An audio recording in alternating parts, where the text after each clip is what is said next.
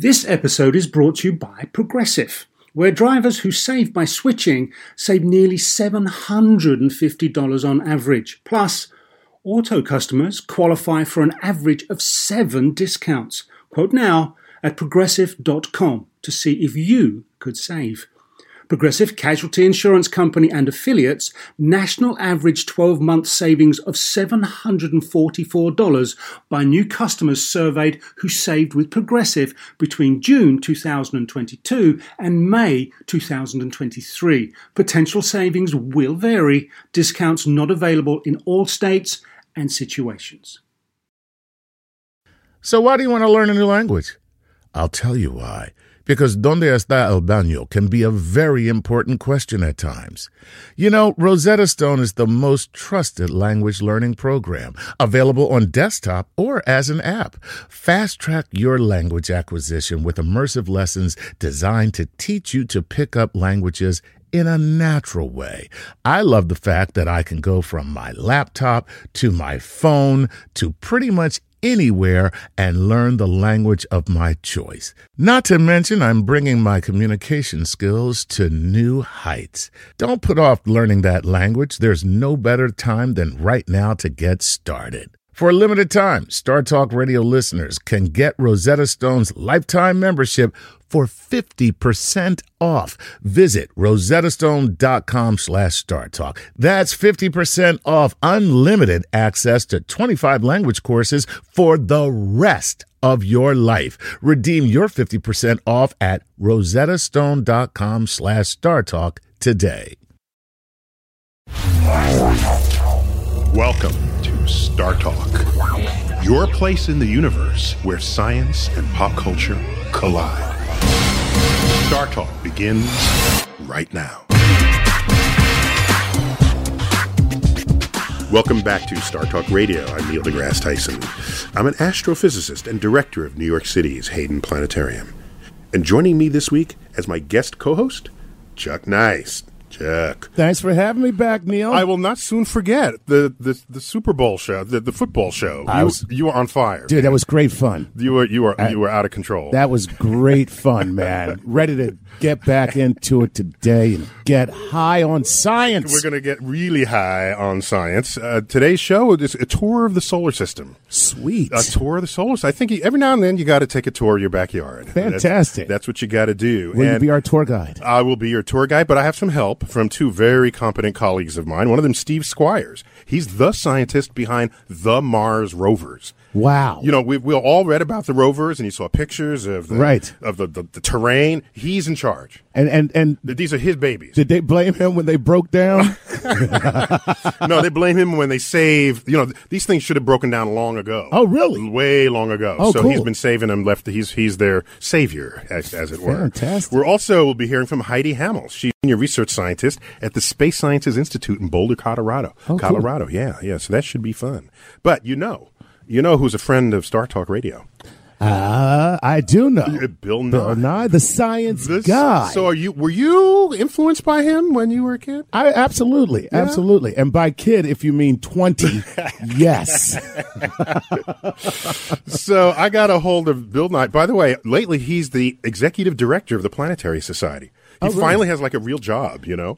Oh, really? It's like gets a paycheck and everything. Honestly, I always wonder, what else does he do? What does he do? Except show up on TV and talk to kids. Exactly. No, he's actually talking to grown-ups now, including Congress. Okay. So he's going to start us off and put us in a good way when getting us to think about where we are in the solar system and where we might one day go. The most recognizable image to anyone on Earth is the Earth, as seen from space. When you look above you at night these days, I hope you notice occasional very bright objects among the stars, other planets. Humans have spent centuries trying to know all about them. By exploring the solar system, first with our eyes, then telescopes, and these days with extraordinary spacecraft, we have come to know that Mars is cold, Venus is hellishly hot, Saturn would float if it could, and our Earth is but one world among thousands of objects whirling about a common star. Between and beyond the planets are all manner of objects: comets, moons, asteroids, distant icy plutoids, and dust. Often as a young scientist, I'd be given a textbook with a place to write my name inside the cover. Below that, my street, my city and state. But I'd go on. United States, North American continent, Earth, and Sun. Because we've explored our solar system, I could have added the third rocky ball from the medium-sized star. Have a look around. Your life is changed every day by explorers who've pondered our place in space. For Star Talk Radio, I'm Bill Nye, the Science Guy. That's my boy, Bill Nye. Nice. Okay, I just got to ask you, man. What's that? Plutoids? Plutoids. Is that like a cosmic mint? Plutoids. A Plutoid? That's a great product name there, right there. Would be. We should start that out. Exactly. But what would your breath smell like? That's the question. Hopefully not cosmic dust. That's cosmic. Yeah, got to watch out what stuff smells like Plutoids. out there. So the solar system, its formation was 4.5 billion years ago from a huge giant gas cloud, and right in the middle of that gas cloud, where it's densest and hottest, that's where you get the sun. And that's what forms first. And then you get planets and other stuff forming around it. Okay. There was a day when if you learned about the solar system, it would be like an enumeration of the planets one after another. Sure. But excuse me, that the solar system is so much more than that. From the moons around planets to the dust in the plane of the solar system to asteroids, some of which hit the Earth, comets. Mm-hmm. It's a very rich, dynamic place. And in case you really want to geek out on the sun, the sun has an actual official classification code. Okay, it's a capital letter G. Right. Arabic numeral 2. Okay. Roman numeral 5.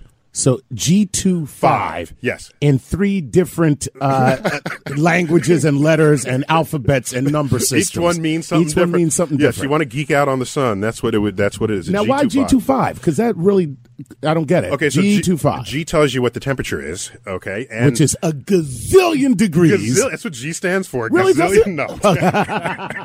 For a moment, I almost felt smart. I was like, I got it right. So it stars in order of decreasing temperatures, O, B, A, F, G, K, M. Okay. So the sun is one of the cooler of the stars. Oh, yeah. It is, baby, because it's here in our solar system. It's cool, but it's actually white hot. Okay. And the sun is often portrayed as yellow, but it's actually white. Just go outside and look. It's white. In broad daylight, it's white. Right. What happens when it gets low on the horizon, then you can look at it without burning out your eyes. Hey, look, the sun is yellow-orange because the atmosphere just changed its color. Those are particles in our atmosphere that actually change the color. Actually, what the particles do is scatter the blue light out of the rainbow, leaving behind the red and the orange. So basically, if you were in space, you would look at the sun. It'd be white no matter what. It'd be white no matter what. No matter how you burn your eyes out, and that'd be the end of it. That'd be the last experiment you did. So what I've got is let's go to my colleagues. They visited me in New York in my office. Steve Squyres, principal investigator of the Mars rovers, professor of astronomy at Cornell University, and Heidi Hammel, who is total planet babe. She's all about planets. Sweet. And so let's find out what we all had to talk about. So, Steve, I keep thinking of you as like Mr. Mars. Anytime I look up in the sky and Mars is there, I'm thinking of your 2 rovers there. When you look up at Mars in the night sky, do you think that too? Mars. Would you just wish you were there? Mars looks different to me than it used to. It used to be, I can remember before we launched them, looking at Mars in the night sky, and it just looked impossibly far away. So now it's your backyard. And I look at it now and I think I know this place. You're a kid playing in your backyard. It's a sandbox. Yeah. It feels totally different to look at Mars now than it did a long time ago. Yeah. Do you see it though? When you see it in the sky, do the pictures from the rovers? Is that what you see? Or kind of. Except I don't think in terms of pictures. I sort of feel like I know what it would be like to be there. Not just the pictures of the surface, but I know what the clouds in the sky look like. I know the seasons. The rovers are his avatar. It kind of feels like that. Yeah, it does. And we've experienced Mars through those rovers for so long. I kind of feel like I know what the place is like now. Yeah, but are you now do you have Mars on the brain so that it's hard to think about the rest of the solar system? No. Heidi, you get around the solar system, right? I do, yeah. I look at a lot of other planets besides just Mars. So you're not we don't have that. We don't have those images. We don't have those rovers on the surface. So I still think a lot in pictures. Plus, half your planets don't have surfaces. Well, that's true, yeah. They've got. I have to ask, what's your favorite?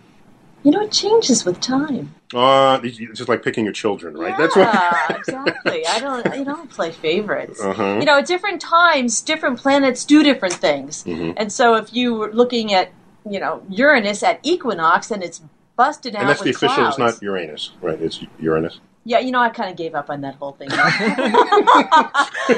gave up on that. For a while, I was on a mission to educate people about Uranus. And then my own hometown paper wrote a story about those yellow lights, that they were trying to cost efficiency. And the headline... for the nighttime, for street lights. For street lights, right. Mm-hmm. Street lights at night so that it would be darker.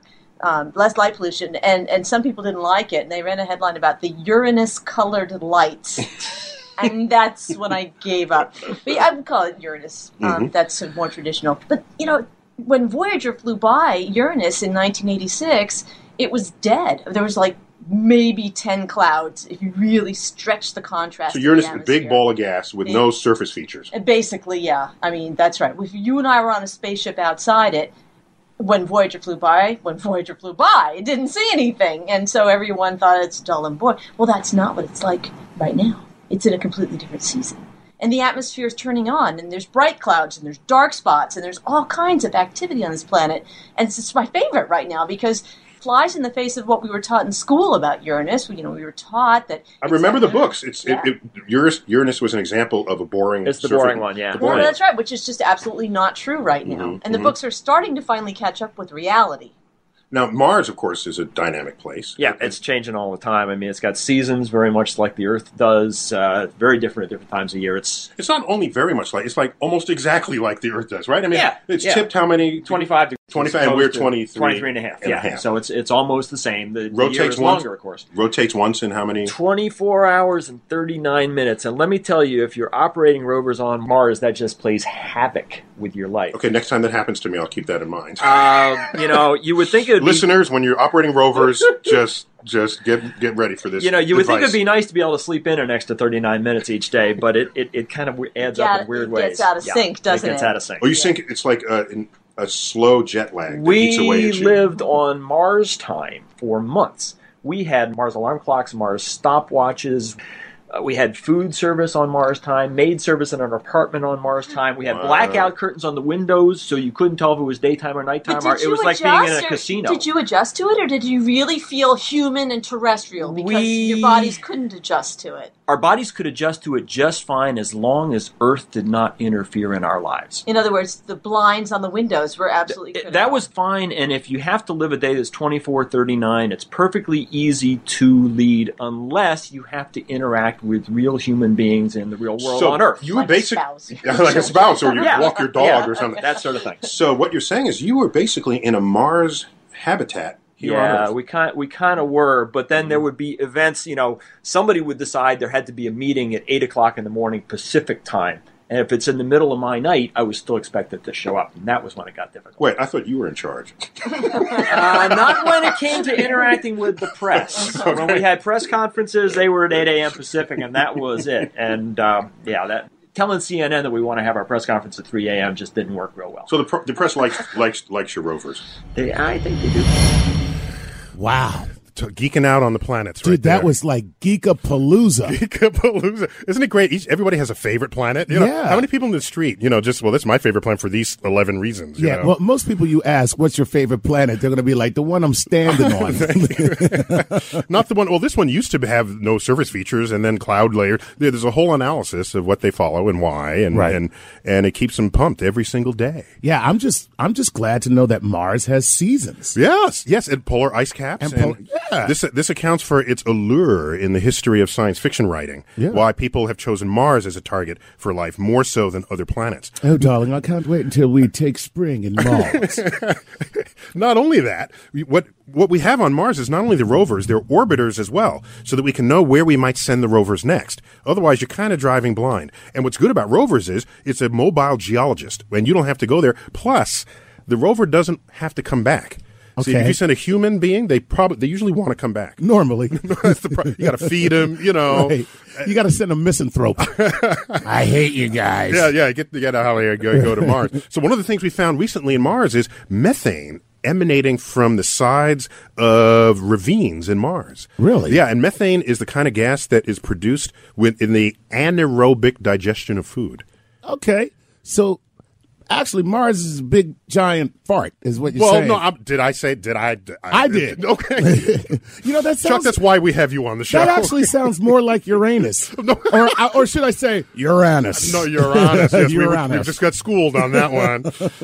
Yeah. Uranus, that's what it is. Uranus. So, after the break, we'll talk about the search for life and how the search for water is driving the search for life. Because everywhere on Earth where you find liquid water, you find life. Every place, including places like the Dead Sea. The reason why they call it the Dead Sea, they didn't have a microscope to tell what would do the backstroke in the. But there are things alive in the Dead Sea. Not fishes, but there's other stuff that's alive for sure. Right. We've got to take a quick break, but more Star Talk when we return.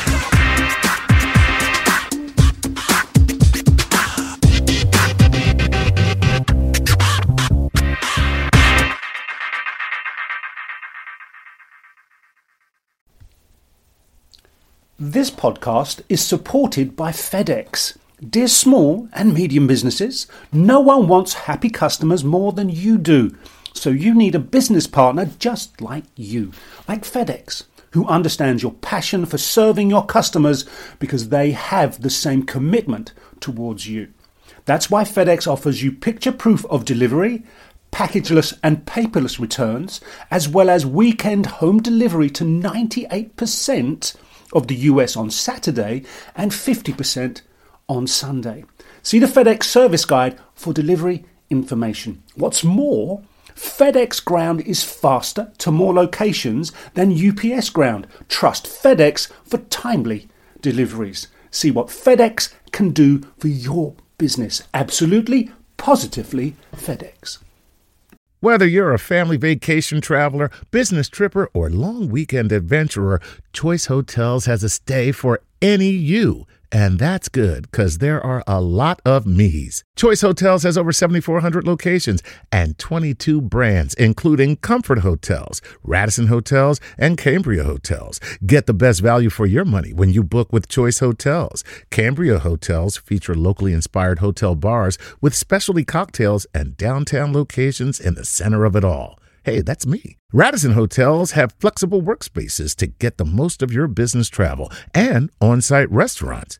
That's me too. And at Comfort Hotels, you'll enjoy free hot breakfast with fresh waffles, great pools for the entire family, and spacious rooms. Hey, that's me too. I guess I'm just going to have to stay at all of them. Choice Hotels has a stay for any you. Book direct at choicehotels.com, where travel comes true. Hey, remember when we did that show about the science of the golf swing? Well, let's take that to the next level. And that's because PXG has developed the Black Ops driver so golfers don't have to sacrifice distance for forgiveness. And the science proves it. PXG Black Ops driver is a breakthrough in driver technology. It's a complete and total victory in golf club engineering, unlike anything you've ever seen before. Black Ops drivers are adjustable to deliver a combined MOI of 10,000 plus for unreal forgiveness. Now that's ridiculously high. The higher the MOI, the more forgiving the club will play. So you don't have to square the ball perfectly for it to go straight and get distance. Add PXG's new advanced material phase technology, and you get incredible ball speed that pushes the distance to the absolute limits. More forgiveness, more distance, no sacrifices.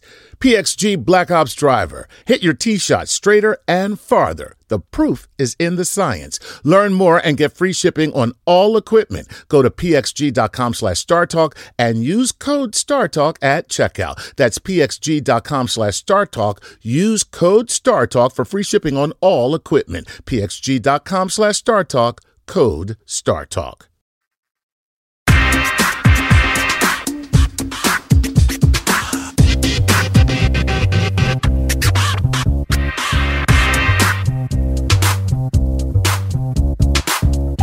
Welcome back to Star Talk Radio. I'm Neil deGrasse Tyson with Chuck Nice, comedian and the TV host and all-around good, funny guy. And I got him here just to chew the fat. And I appreciate it. Well, it is a pleasure and an honor to have you on board. Thank you, sir. And we're talking about the solar system today, a tour of the solar system, basically. Right. We have two of the world's experts to serve that up. One is Steve Squyres, who runs the Mars rovers, which we've all heard about. Everyone's heard about the rovers, even if you didn't know he was the man in charge. And there's a whole team, of course, but he's the main top banana. The top banana. There you go. And Heidi Hammel, who's an all-around planet geektress. I mean, is that the word, geektress? Geektress. You just made it up. I like it. We make it right on the spot. And so the solar system is full of a lot of sort of alien worlds. There are moons and planets and comets and asteroids, and one planet is different from the next. One moon is different from the next. Right. These are exotic places. Yes. Is there any place one of these you might want to visit one day? Pandora. I just love those blue people. They're so adorable with their little tails, and I love them. and they're so nimble on tree limbs. Exactly. You worry about me sometimes. Yeah. Because there's so much going on in the solar system, not everything has a perfectly circular orbit around the sun. A circular orbit is the only orbit you can have and not hit something else. Okay? Okay. If you do not have a circular orbit, there's a Chances chance are. you're going to get hit. You're going to hit something. Something's going to hit you. Now, from what I understand, aren't there planets here in our solar system that have an elliptical orbit? Yes. No, not anymore. No. Pluto. Don't get me started on Pluto, because we'll take it outside. Let's go back to Steve Squyres and Heidi Hammel. They're going to tell us what kind of a shooting gallery the solar system actually is. Now, Heidi, you go way back with the press. My first encounters with you, as I think with many, were with the comet impact on Jupiter. You were like the face of the comet. The first impact on Jupiter. Yeah. There's more than one? We just had another one in July. Oh, I know about that. I forgot all about that. Where you been, man? I've been busy. I'm sorry. I'm sorry. Okay. It's an impact. It's the size of the Earth kind of thing. Big explosion. So Jupiter's kind of asking for it, right? Yeah, well, it's a big target. Well, it's there to take one on the chin for us, It's a big target. That's really true. Really true. It's true. protecting us. It's protecting us. It's a big brother protecting us. Yeah. But yeah, my first interactions with the press on any large scale were back in '94 when we were doing weather broadcasting from Jupiter. What was Live. going on every day on Jupiter? Absolutely. It was pretty exciting stuff. Yeah. So if that happens just in the last couple of decades, this must be going on all the time, right? We're would think so. Living in some special time when Jupiter's getting hit. We thought we might have been lucky the first time, and when it happened just exactly 15 years later, we realized, maybe we aren't so lucky. All right, now, here's a question. Now that you know what to look for, now that you know what an impact on Jupiter looks like, is there data mining you can do? Can you go back through old pictures? Data mining. So it's like looking back and even after the '94 impact, some folks went and did do that. They went back and looked. We had the Planetary Patrol telescopes. I don't know if you're aware of that network of 24-inch telescopes that were just studying Jupiter. Creating an archive of data. Exactly, and there's nothing like Shoemaker Levy 9. The big one in '94 was there. So you would have seen it. The pictures are good enough that you'd know. Absolutely, that's right. And people, do talk about the historical record. There's reports of Cassini himself, not Cassini the spacecraft, but Mr. Cassini the guy. Cassini the guy who did these It's weird to think drawings. there are people with names after spacecraft. What a coincidence. When you say Galileo, we're talking about Galileo the guy or Galileo the spacecraft. Well, Cassini drew pictures of... Or the European... navigation system, Galileo. Right. That's right. Their counterpart to our GPS. You got to get some more astronomers' names in play. Like we need to have, Neil deGrasse Tyson. No. Name mission named after you. You have to die. You don't want that. That's right. These are named after dead people. Yeah. Yes. Okay. But people did go back and look, and they haven't seen conclusive evidence in the past of any big events like this. But I'll tell you, nowadays these amateurs have terrific telescopes. They have amazing CCD systems. Allow me to clarify. In most professions, if you accuse them of being an amateur, it would be an insult. Whereas in astronomy, amateur is a badge of pride and courage. Yeah. Well, and also they do terrific science now. There's a synergy between the professional astronomy community that basically has the really huge telescopes and the amateurs who have smaller telescopes, but they're terrific and they have tons of time because the amateur just goes out at night and spends all night looking, whereas... And they're in every time zone. Every time zone, all around the world. With these big telescopes like Hubble or the Keck 10 meter, you might get half an hour a year. And that's all the time you have to look at your objects. So we rely on the amateur community to feed us information about things like impacts on Jupiter. It was an amateur who spotted that and alerted the professional community. And second impact. The second one, that's right. So I'm sitting between two very different kinds of scientists now. One you, Heidi, who are still using telescopes. She's kind of behind the times. I'm looking at things that are far away. You're still looking at them. And Steve, you're just there, you know? Yeah. You don't worry about the optics. You don't worry about bad weather. You're just we there. worry about both of those, my friend. First of all, we got optics all over these rovers. Second, we are very, very sensitive to the weather on Mars. Okay. But it is true that he can send spacecraft to his object and get them there within, a reasonable funding cycle. Before he dies. Before he dies. Mm-hmm. Yeah.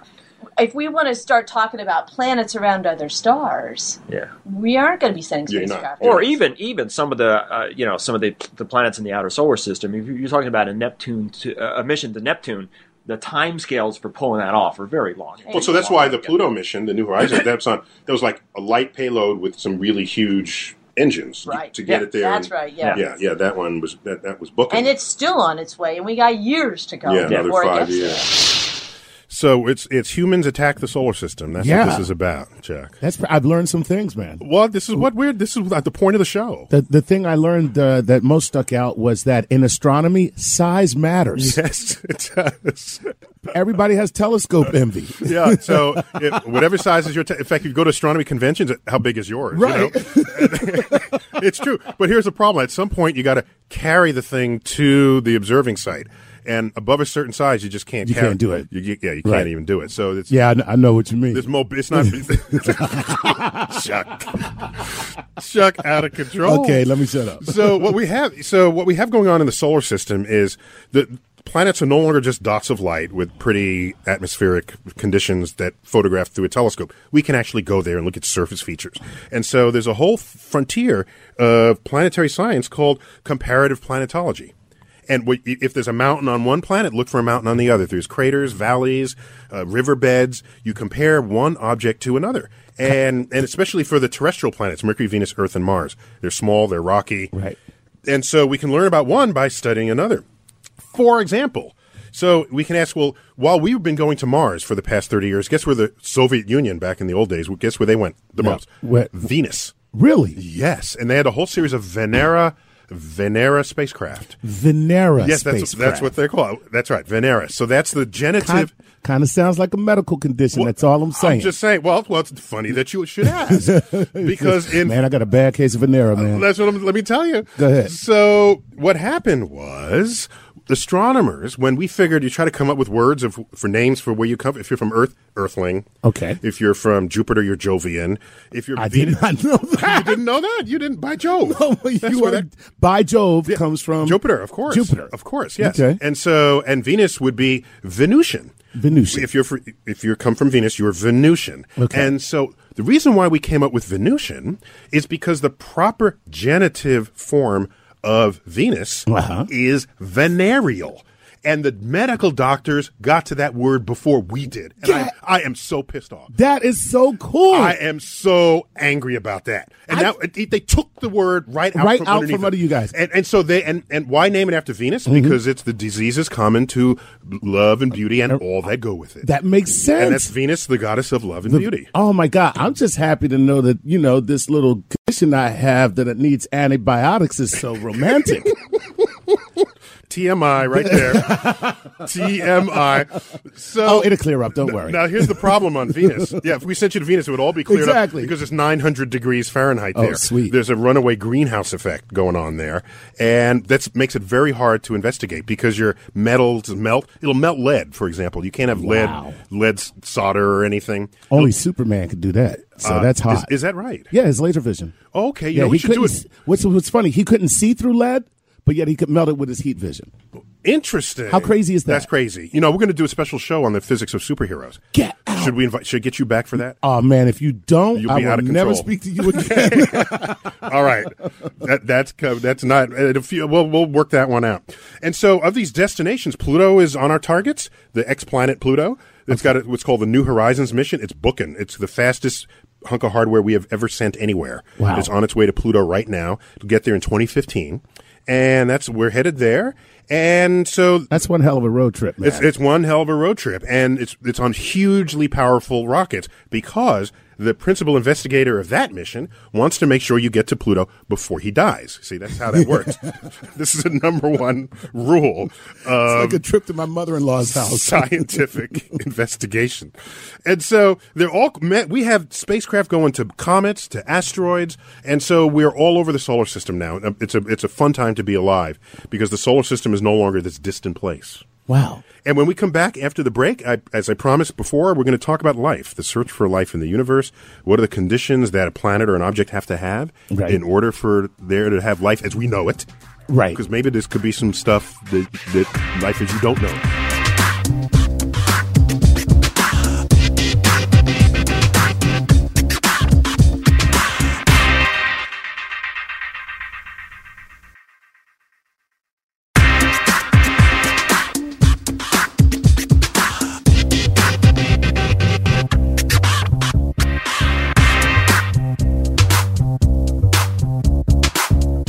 Star Talk Radio, we're back. You know, over the break, Chuck Nice and I were talking about this mission to Pluto, and he was bugging out the whole time. Yeah, well, first of all, you told me that this thing starts in 2006. Yeah, it was launched in 2006. And then you said when we were talking on the air, 2015. Yeah, it took it's a 10-year mission, yeah. So what do you do in the 10 years? Oh, so the PI is... I mean, you shoot the thing up there, and now you got 10 years. You go to the Bahamas for 10 years. No, I think I'm told that they're working hard, trying to make sure. No, you actually can take images. You test the equipment along the way. Okay. You get data. It passes other planets. It needs a gravity assist. Okay, gotcha. You know, it's doing things. It's not just. But see, the thing is, Pluto is moving. Yes, it is. So not very fast, but it is moving. Yeah. So now you're shooting a rocket at a moving target. Yeah, you're not shooting where it is. You're shooting where it will be when you get there. Or at least you hope. Well, that's when laws of physics, you don't have to hope. Oh, really? Is that okay, good. So it's not like, there. Hey, man, we got here. Pluto's not home. Yeah, that would be bad. Right. It's like, it was here 3 days ago. Yeah. Right. Okay, so cool. Actually, Newton's laws of physics allow you to hit it where it will be when it will be there. Hence the gravitational adjustments. Is that what you're saying? No, we know the gravity fully in advance the whole route. Oh, man. We have the capacity to make tiny mid-course adjustments if there's something we hadn't figured. Right. But lately, these things have been going without hardly any use of fuel. Sweet. Oh, yeah. It's a lob shot, basically. So what? Now, we're not going to Pluto to look for life. It's too cold. It's too far. It's too dark. It's too... everything that we can imagine that could serve life. But there are other places in the solar system that could serve this need. And we talked to two of my favorite colleagues, Steve Squyres and Heidi Hammel. We had a geek fest in my office. Geeking out. We were geeking out on the solar system. Just giddy. I can hear the giggling now. We were giddy. Let's find out what they say about a search for life in the solar system. We love the planets, but the real goal is we want to find life. Mars has been a seductive prospect for life since the beginning, since Lowell. Yep. Okay, Percival Lowell thought he saw Martians. A little misled, but he had the right idea. His heart was in the right place. Yeah, his heart was in the right place. He's the one who invented the canal story. Mm-hmm. You'll quickly tell us the canal story real quick. Basically what happened was that people looked through a telescope and they saw 100 years ago, in moments of brief atmospheric clarity, they could see what looked like a fine network of straight lines on the planet's surface, and they were so straight and so regular that the people looking at these concluded that not only were they evidence of life, they were evidence of intelligence life. Now, they were correct, but the life was at the wrong end of the telescope. What they were seeing was an optical illusion. And didn't know enough about illusions to and in fact, there's nothing of the sort on the surface of Mars, but as we've learned in recent decades, Mars is very interesting in other ways. Nonetheless, yes. With possible evidence of running water. So the two water places that I know of is Europa, one of Jupiter's moons, one of my favorite places just to think about, to dream about, because I want to go ice fishing on Europa one day. Yeah. And of course Mars, with possibly under surface aquifers. And Heidi, how is Europa kept warm? It's not the sun. No, it's really kind of a gravitational tidal pumping with the other moons around Jupiter that kind of bend it. You know, the analogy I use is if you take a credit card and you bend it back and forth, it gets warm. I try not to do that. With old credit cards. Piece of coat hanger wire. A coat hanger. Or paper clip. How's that? Okay. You bend a paper clip back and forth a whole bunch and you touch it, you feel it gets warm. Right? Same thing is happening with this moon. Europa and Io. They're kind of getting flexed and bent, and it heats them up. And you know what? Don't forget about Enceladus when you're talking about water worlds.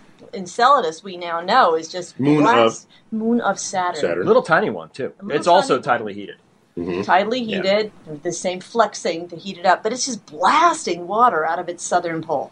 Geysers, basically. Are these not ice volcanoes, or what are... No, it's liquid water coming out. It's water. Yeah, you can think of it as volcanoes. It's just that the magma is water instead of being molten rock. I mean, it's pressure that builds up and it spews forth. It's water. I mean, you could if you flew a spacecraft through it and collected it, and you were able at room temperature, you could drink it. And of course, every place on Earth we have liquid water, we have life. So therein is the temptation. That's where the temptation. What would you bet on, Mars or Europa as the place, if there's life other than Earth in the solar system, that we would find it today? Yeah, see, that's the question. Is that you're talking about life today or life ever existed? Because it's a different question. Today. I would say Europa. If I knew how to Europa, not Mars. If I knew how to do submarines on Europa, I wouldn't be screwing around with rovers on Mars. Yes, sir. What if you dug down into Mars? Doesn't it get warmer? Yeah, it does. It does. And you got water as you get further. Yeah, well, I don't know how to drill down hundreds of meters on Mars either. Well, you don't know. But if you don't know how to drill on Europa, but if they're really, I mean, they're both huge technological challenges. But if there truly is, wait, just how thick is the ice on Europa approximately? Well, we don't even know for sure that there's an ocean there. Well, I saw the pictures. 10 kilometers, it's 100 unproven. kilometers. It's likely, but it is unproven. I saw the ice. It looks like... I can make a picture for you, Neil. It looks like, but you're going to spend tens of billions of dollars doing a submarine mission to an ocean that you don't know for sure exists? Okay. All right. We got work to do there. We got to learn a lot about the envirment. I want this to happen in my lifetime. And I got two key people here. Eat healthy, get lots of exercise, okay? Go on that low-calorie diet I heard about. 1,700 calories a day. That'll get you an extra year per year or something. Wear my seatbelt, too. Yeah. But you know what? What might happen in your lifetime is we may find Earth-like planets around other stars in a distance from that star where water could be liquid. Yep. I'll tell you another one that could happen in your lifetime, and that is bringing rock samples back from Mars that contain definitive evidence, one way or the other, fossilized, on whether or not there was life at the location from which the rocks came. And ideally, you get to choose your own rocks. Yeah, see, I mean, we have rocks from, in fact, I'm sure you've got them in your museum here. We've got rocks from Mars here on Earth in the form of meteorites, but these are rocks that literally fell from the sky. We don't know where on Mars they came from. We didn't pick them. They just came here. They don't have the pedigree that you need to order. Mars is a very, very complex place geologically, and to be perfectly honest, most of Mars is pretty boring. Most of Mars is just covered with lava, very dry, very desolate. Solid no evidence lava. That water was there. Solid lava, yeah, solid lava, and very ancient volcanic rocks, and evidence for life you're not going to find in a place like that. To find it, you got to go to the special places where you have the right minerals, the right sediments, the kind of stuff that can preserve evidence of ancient habitable watery conditions, and those are few and far between. Okay, so we have Mars as a good example of where to look for evidence of past life. Europa as a place to look for possible evidence of current life. You could look for evidence of current life on Mars as well, but you probably have to drill deep, and that's hard. Geek Fest continues. Man, that was serious. Now, Chuck, you realize that interview in my office took place a few weeks before the announcement that we found Goldilocks planets orbiting, exoplanets orbiting distant stars. Yeah, where they're close enough or far enough from the sun where they can have water. And at the right distance, not too close. Not too close, not too far. You evaporate too far. Hence the Goldilocks, right? The Goldilocks, exactly. And so for them to say this will happen in your lifetime, then happen 3 weeks later, you know. You ask, you receive. Yeah, like they forked it up. Right. We have a tweet that someone asked from a tweet that says, Trudvertite, that's the Twitter handle, is the thought of exploring and terraforming Mars even relevant if we can't even take care of our own planet? Yes, it is. Let me just field this one. Okay, this one goes to Chuck, apparently. We're going to need a place to go. After we mess up the Earth. Because we're screwing this one up royally, buddy. So we need a place to go. Okay, so you have the opposite sense of this question. This question is, we don't deserve another planet if we can't take care of our own. You're saying it's because we can't take care of our own that we got to have the planet. Absolutely. My reply is, if you have the power to terraform another planet, you have the power to fix your own planet. Wow. Just think about that. Wow. If you have that much control over geoengineering, right. what's a few degrees warming? Just crank the knob that lowers the temperature exactly, back again. Because you'll know what to do. You know exactly what to do. Basically, you'll be able to create a geothermal thermostat. A thermostat, exactly. Basically. Awesome phrase. Yeah. Chuck. Yeah. I don't even know where that came from. A geothermal thermostat. Awesome. Dude, hanging out with you is rubbing off on me. Ooh, this is that great. just felt good. I felt smart for a second. Still don't know what I said. And so we got these.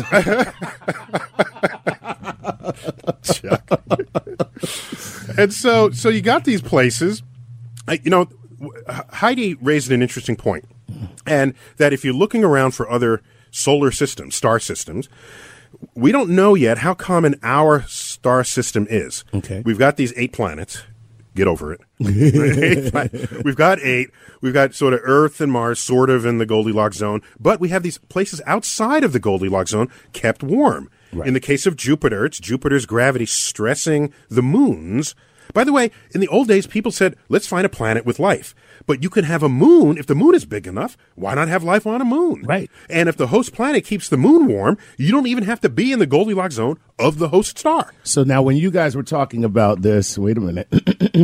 Tidal heat. Oh, tidal heat, yes. Is that when the gravity moves the planet back and forth or stretches it? It stretches. And that creates the heat. It's a stretching kind of gravity, and it does that to the water, the oceans of the Earth, that stretches them, and Earth turns inside and out of the stretched ocean on the Earth. Wow. Yeah, oh yeah. More about tidal heating when we get back on Star Talk Radio.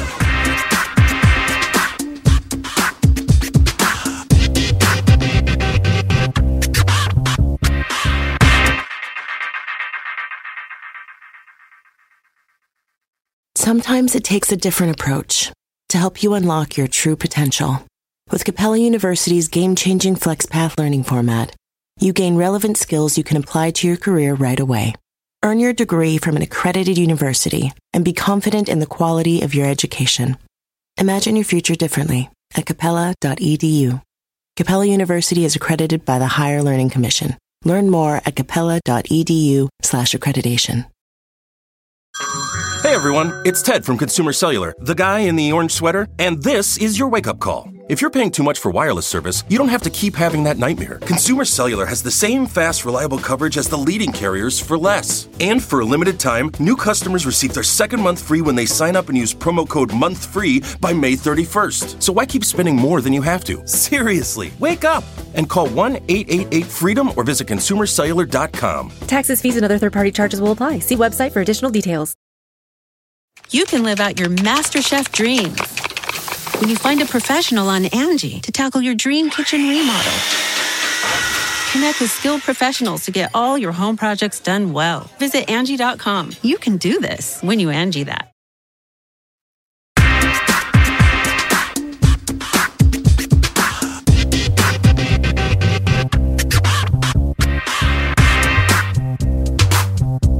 Welcome back to the show.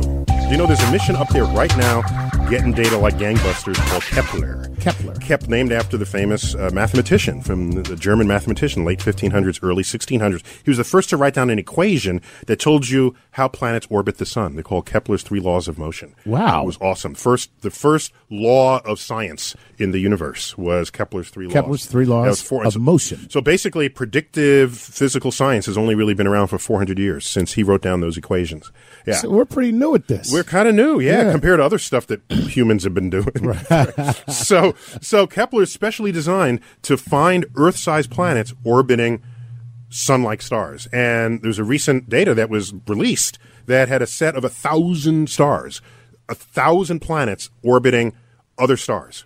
And so it tripled the number of total. So we went from 500 to now 1,500 stars, 1,500 planets. 1,500 planets. In orbit around stars that are not the sun. Okay. And out of those, there's about 40 or 50 Goldilocks planets that were found. So there's about 40 or 50 other Earths floating around out there. That could sustain liquid water. Could sustain our life or have water. Jupiter-sized planets with moons that are outside the Goldilocks zone. So we're casting a pretty wide net in the search for this. Do you realize this whole field, the search for life in the universe, it's called astrobiology? That's a term. If you went 20 years ago, the term no one knew how to use it. Nobody even knew. It was not really part of the parlance of scientific discourse. And it's a field essentially invented by NASA. Right. So 15 years ago, that would have been just called BS. Well, you need data. Data converts BS to real, to real discourse. Carl Sagan was, of course, a very early proponent of the search for life in the universe, and we can call him the father of astrobiology in that sense. Okay. Although there are other people who had done sort of Earth-based bio experiments that preceded that. But you want to stay current on the frontier of astrobiology? Right. There's an online NASA magazine called Astrobio. Astrobio.net. The astrobio.net. For all of your astrobiology needs. It's astrobio.net. So now one of the great frontiers here is where you have to ask, how are you going to explore the nearby planets or the distant ones? Do you send a robot? Do you send a human? Mm-hmm. Do you send a robot to do what a human can do? Or this is the major issue, a major question. And I brought that up with Steve Squyres and Heidi Hammel. And let's see what their take is on it. One of them is a geologist and one of them is a telescope astronomer. Let's see where they take us on this issue. Given the choice, because it costs more to send people than to send robots. If you had the choice of sending 30 robots to 30 different locations on Mars, or you going yourself, as a scientist, not as adventure explorer, Indiana Jones hat-wearing expedition head. I'm talking about... Well, how about if we talk about sending you instead? Yeah, would he be able to come back? I forgot about whether we should bring him back. Now, look, I see where you're going with this. Where's the trade-off? The answer, my personal answer, is that I would send a human. Okay? And I'll give you two reasons for that. One reason is that what humans can do is so much greater than what robots are capable of now or for the foreseeable future. Wait a minute. Every time we send a human, they bring out a black box that makes the measurement. Well, why not make the robot pull out the black box? No. There's much more to it than that. Okay, Neil, I have spent the last 20 years of my life trying to design and operate robots that can replicate what a human might be able to do on the Martian surface. What our rovers do in a day, you and I could do in about 30 seconds. That's one thing. The other thing is that humans have a capability to synthesize information, to digest it, to figure out the next thing to do, and to improvise. Robots can't improvise the way humans can. But it's not just that we're not there yet. I mean, Moore's law get us this ever increasing rate of... I think you've got a couple of million years of evolution to go to that point. We're very, very far away from that. The other reason that I would send humans... So the brain is still a pretty good device. Terrific processor. Very good. The other reason I would send humans is that humans have a capability to inspire that robots simply lack. Someone once famously said, nobody's ever going to give a robot a ticker tape parade. And there is something to that. It's a little squishy, it's a little intangible, but I will tell you that our rovers were built by people like me who grew up in the 60s and 70s watching Mercury and Gemini and Apollo on TV and dreaming of sending spaceships to Mars someday. And now we do that, okay? We were inspired by what we saw as kids, and I think sending humans does that in a way that robots never will. So I think there's a real value to it. Where do you want to go? We can send you somewhere. And bring you back. There's a lot of great stuff in the solar system to see. And just picking off the low-hanging fruit, I'd love to... Where would you go, Heidi? Where would you go? The next place that I would go... The fruit wouldn't have to be low-hanging. Reach for it. Where would you go? Oh. I'm so intrigued by the outer solar system because we know so little about it. It's good scientific juices flowing here. Yeah, we just know absolutely nothing about it. You're drawn to where you are most ignorant. Yeah, because this is a rare state. Most people are only comfortable where they know the most. But I want to uncover some of these things that we just don't know. So give me a place. I would like to go to Neptune. Ooh, Neptune. Yeah, Neptune's a beautiful place. Orbit Neptune. Yeah, because that planet system, not just the planet itself, but it's got an incredible ring system that's chunky and it's not smooth and beautiful like Saturn's. It's clumpy. It's very odd, very dynamic. It's changing with time. It's got a terrific moon called Triton, which was captured. It wasn't born with Neptune. It was some object that just got, too close, and Neptune stole it. Grabbed from interplanetary space. This thing is like a twin to Pluto. And we know that it has... Triton is a twin. Triton is a twin to Pluto. We know it has ice volcanoes. It's got geysers. We've seen them. And so this moon is dynamic and change. So the whole planetary system has something for everyone. I mean, we'll just learn so much. So you're attracted by the abject ignorance of what we know of the system. That's what Plus, it's just really alien. It's a really alien place. Mm-hmm. It's very different. I mean, these ice giants are just so different from Earth. I mean, they don't have surfaces. You couldn't land on it, but you could land on one of its moons, and that would be great. See, since I'm fundamentally a galactic person, not a planet person, my destination within the solar system has nothing to do with how much we know. It's just what looks the coolest. Right, so where would you go? I would go to Titan and just watch Titan. That's the one with the rivers of methane. It's got lakes, lakes at the poles. Lakes of liquid methane. And meanwhile, you're orbiting Saturn. I mean, well, I'll tell you, if you want to go there, you really better eat healthy and get plenty of exercise. It's going to take a while. All right, thanks, guys, for being on Star Talk. Chuck, if we find life on Europa, you know what we should call it? What? Europeans. So, Chuck, take us out of here. What do you... I was listening to that, and I could just think, if... The advantage of sending a robot is, they're never going to ask, are we there yet? You've been listening to Star Talk. I'm Neil deGrasse Tyson, and as always, I bid you to keep looking up.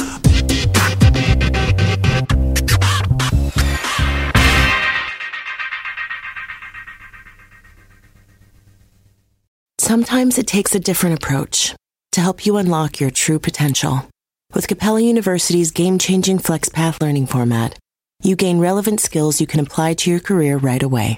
Earn your degree from an accredited university and be confident in the quality of your education. Imagine your future differently at capella.edu. Capella University is accredited by the Higher Learning Commission. Learn more at capella.edu/accreditation. You can start your day off right when you find a professional on Angie to get your plumbing right first. Connect with skilled professionals to get all your home projects done well. Visit Angie.com. You can do this when you Angie that.